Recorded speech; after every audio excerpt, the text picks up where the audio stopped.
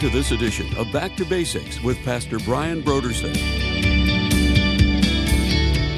The way to assure that our names are written in the book of life, there's only one way to assure that, and that is to put our personal faith and trust in Christ. That's how you know.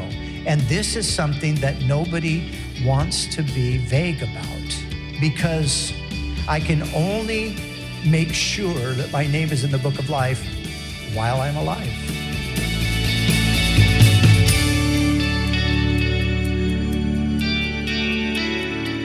Today on Back to Basics, Pastor Brian continues his study in the book of Revelation. Join us as Pastor Brian concludes his teaching on Revelation chapter 20, verses 11 through 15, in a message titled, The Final Judgment.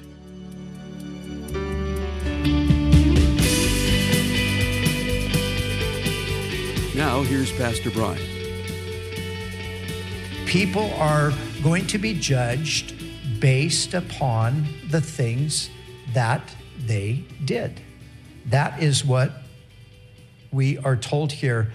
And as we look at the totality of Scripture, what it comes down to is this: every thought, every word, every deed are all being recorded.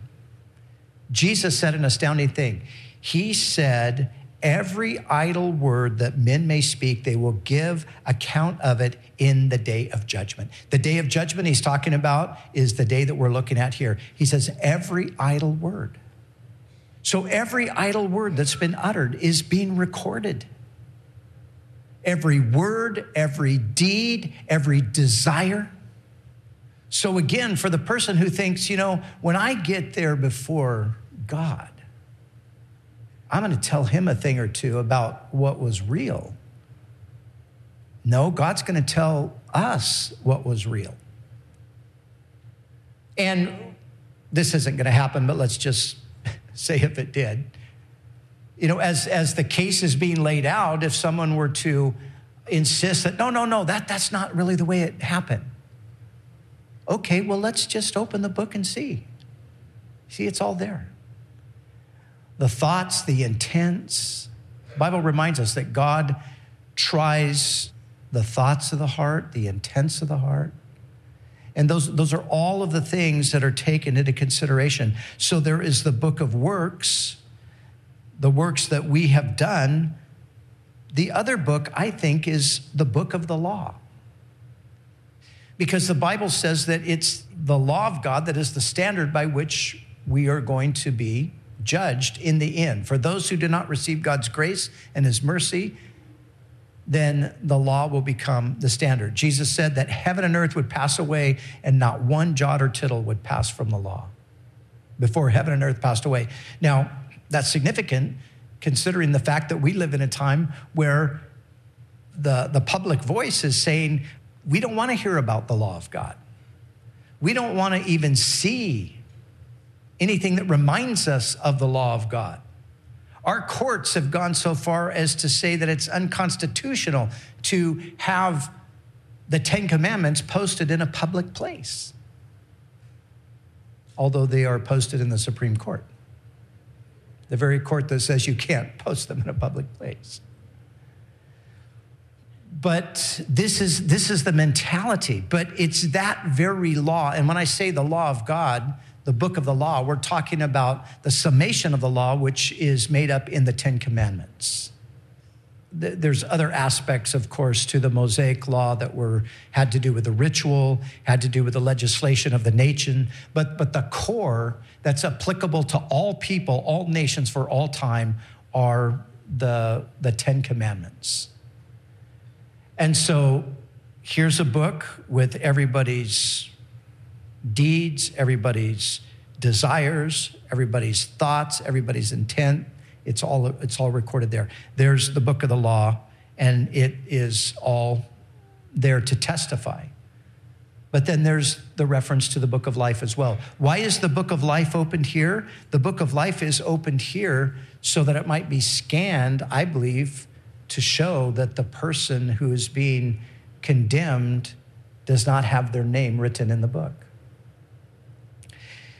Now, this then leads to the sentencing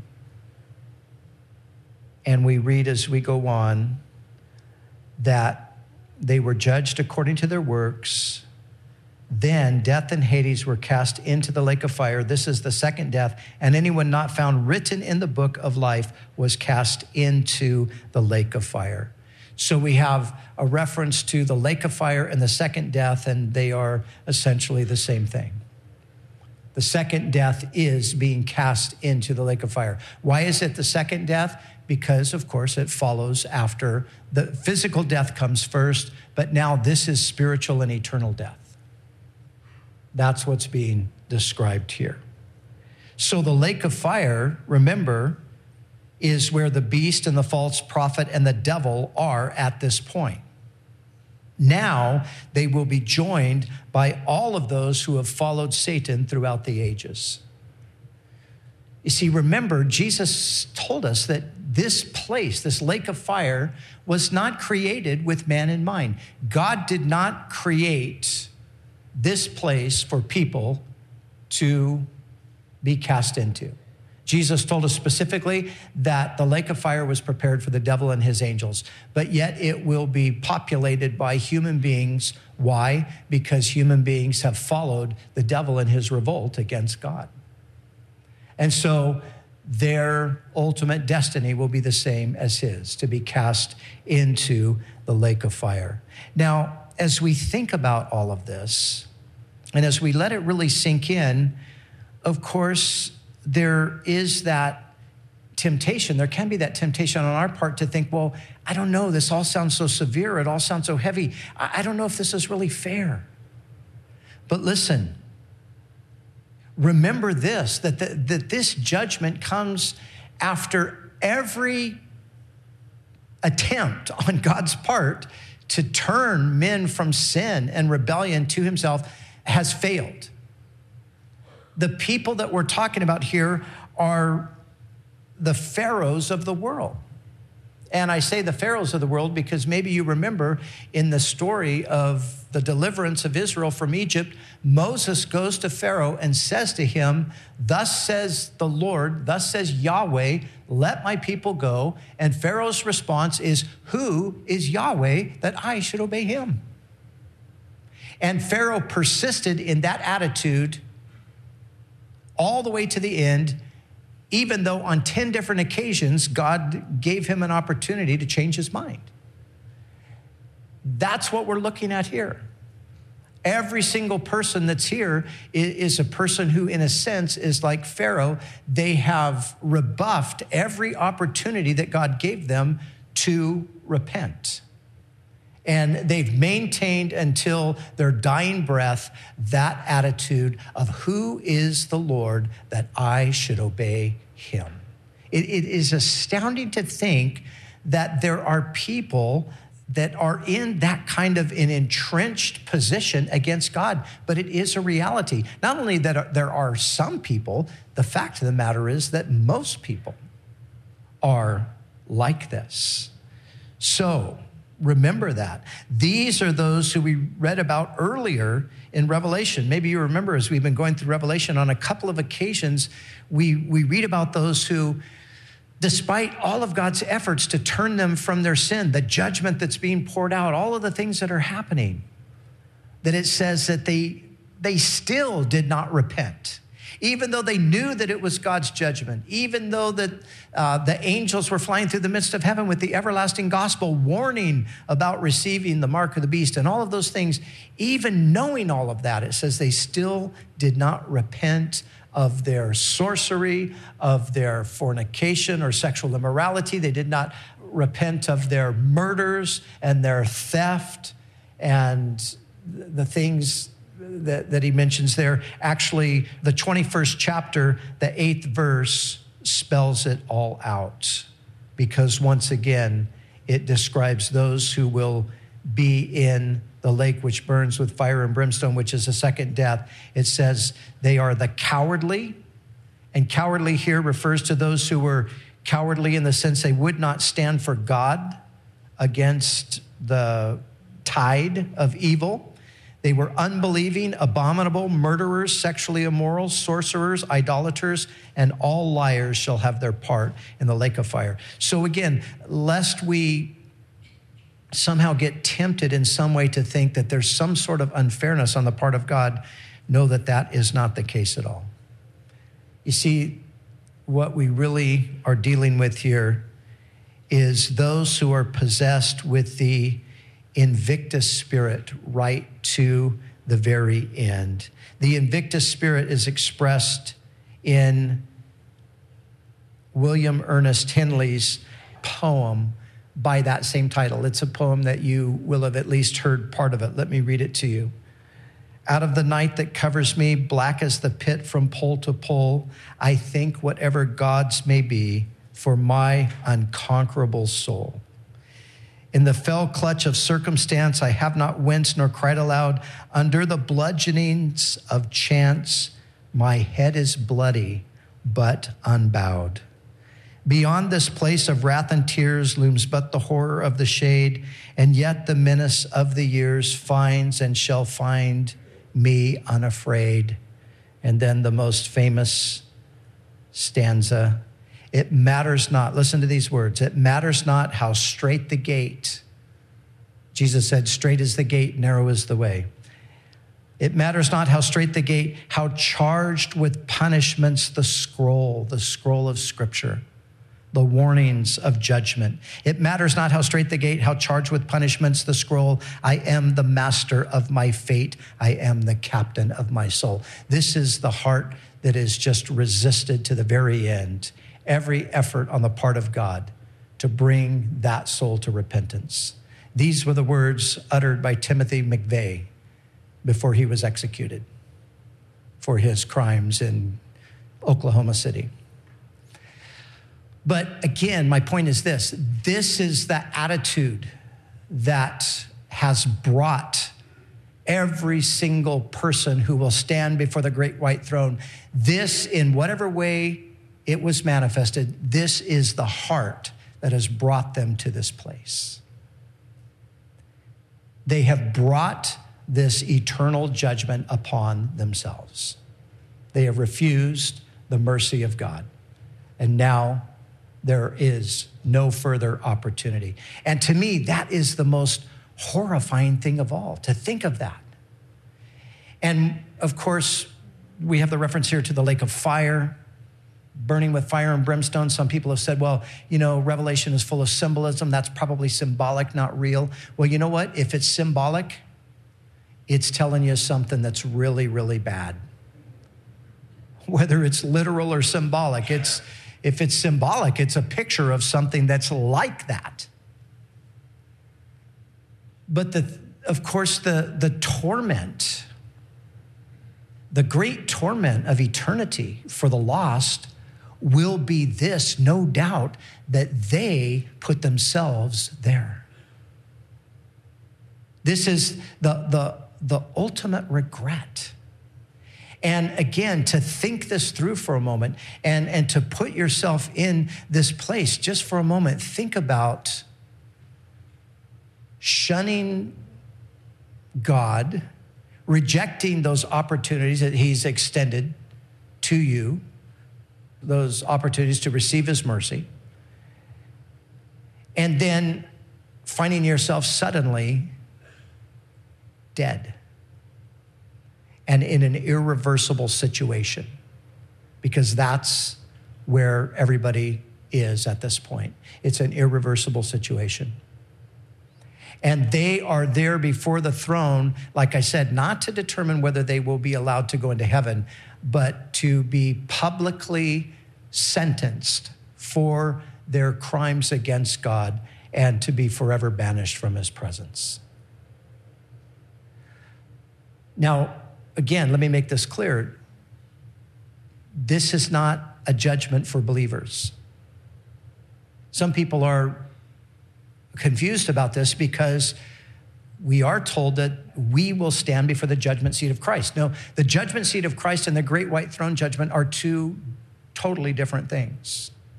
The judgment seat of Christ is a place where believers will be brought before the Lord to be rewarded for the things that they have done in the body, for the things that God has appointed for us as his people.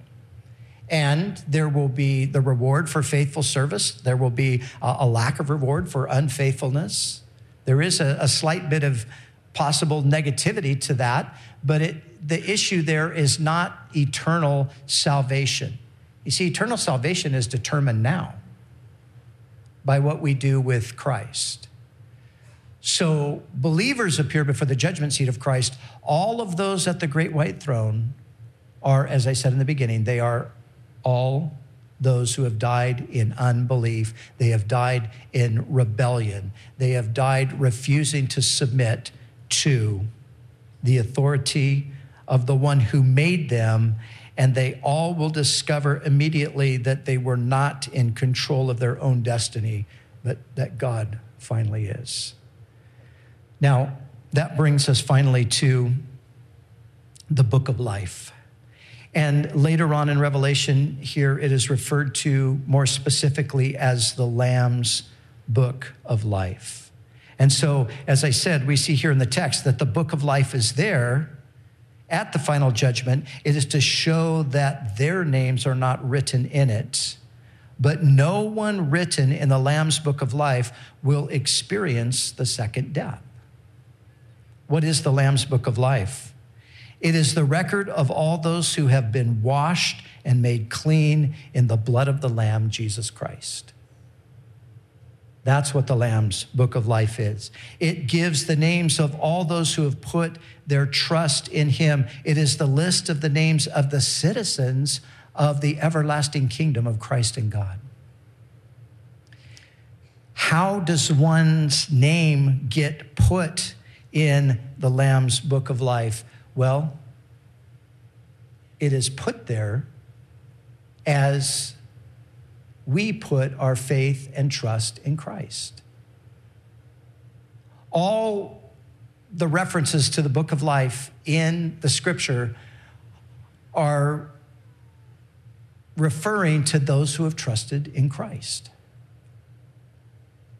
Now, here's the thing that we have to remember. Everybody's name could have been there. Everybody's name should have been there. And you know, there's even one possibility that originally everybody's name was there. Because Jesus died for every single person who ever has or ever will live. And so it's quite possible that those whose names are not there have had their names removed. But you see, God's desire is that everyone's name be there. We know that not everyone's name will be there, but it's not because God doesn't desire that. Jesus died for everyone. So potentially everyone's name could be there because God is not willing that any should perish. God is desiring that all people come to repentance. That's the message of the gospel. And the way to assure that our names are written in the book of life, there's only one way to assure that, and that is to put our personal faith and trust in Christ. That's how you know. And this is something that nobody wants to be vague about.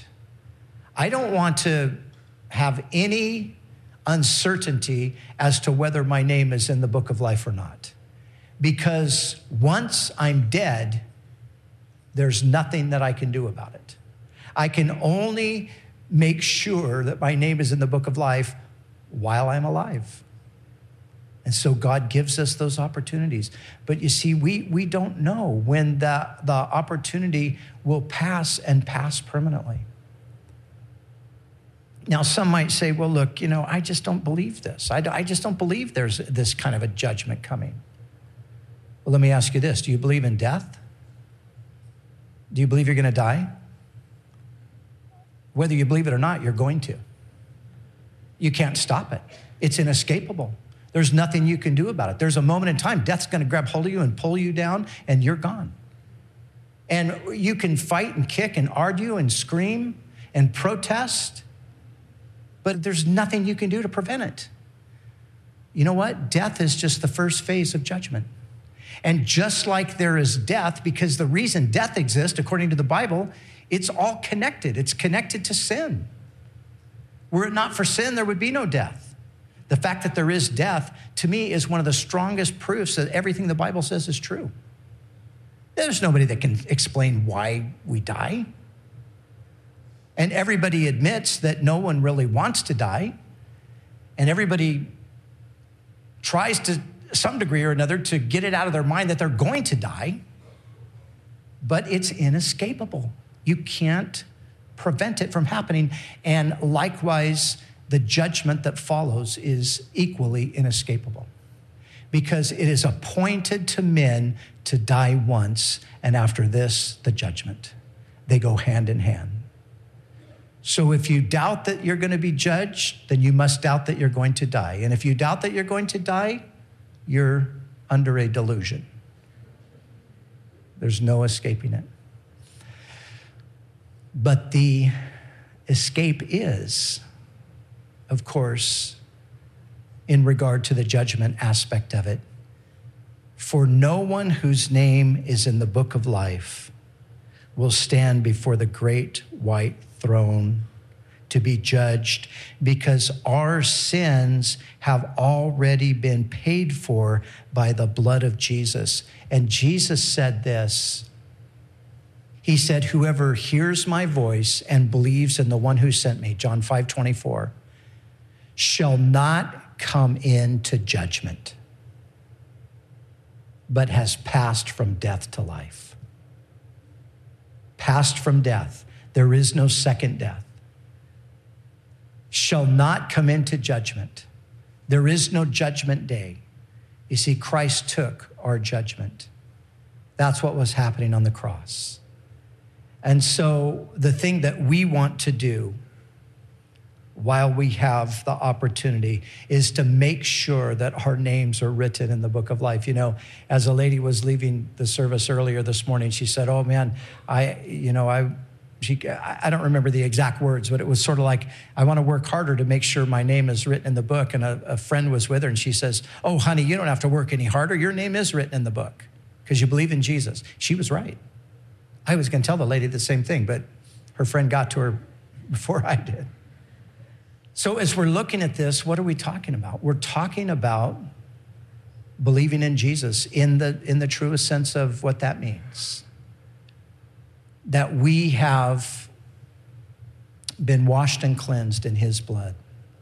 That our sins have been atoned for. That our names have been written in his book.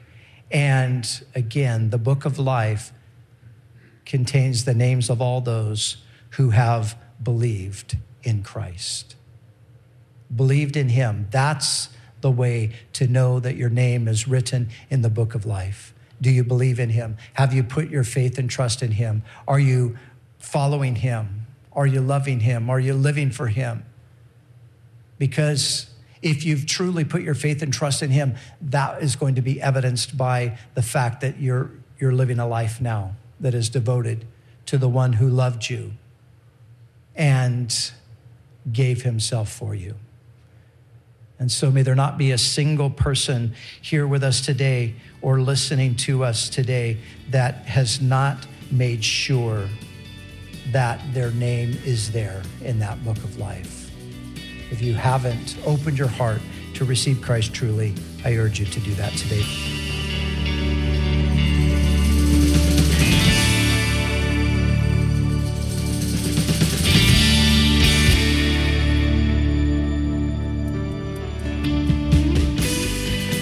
For the month of August, Back to Basics Radio is offering a book titled Bullies and Saints, an honest look at the good and evil of Christian history by John Dickson. With all the violence, oppression, and bigotry that has been carried out in the name of Jesus throughout church history, many today are questioning if Christianity is actually good. In his book, Bullies and Saints, John Dickson takes a critical look at the history of the Christian church, both the horrific and the honorable. Whether you're a Christian or an atheist, you will understand Christian history with the help of historian John Dickson through a balanced and honest examination of both the good and evil of church history. If you've ever struggled with the atrocities that have been committed by the Christian church, then you need to get this book, because the worst of church history is only half the story. The book Bullies and Saints, an honest look at the good and evil of Christian history by John Dickson, is our gift to say thank you for your donation to Back to Basics. So we encourage you to call us right now at 1-800-733-6443 or visit us online at backtobasicsradio.com. We'd also like to remind you that all of our other resources are waiting for you at backtobasicsradio.com or by calling our request line at 1-800-733-6443. That's 1-800-733-6443. Our desire is to encourage you in your daily walk with God.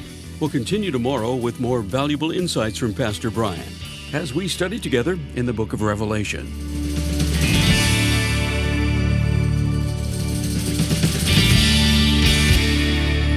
Back to Basics is the preaching and teaching ministry of Calvary Chapel, Costa Mesa, California.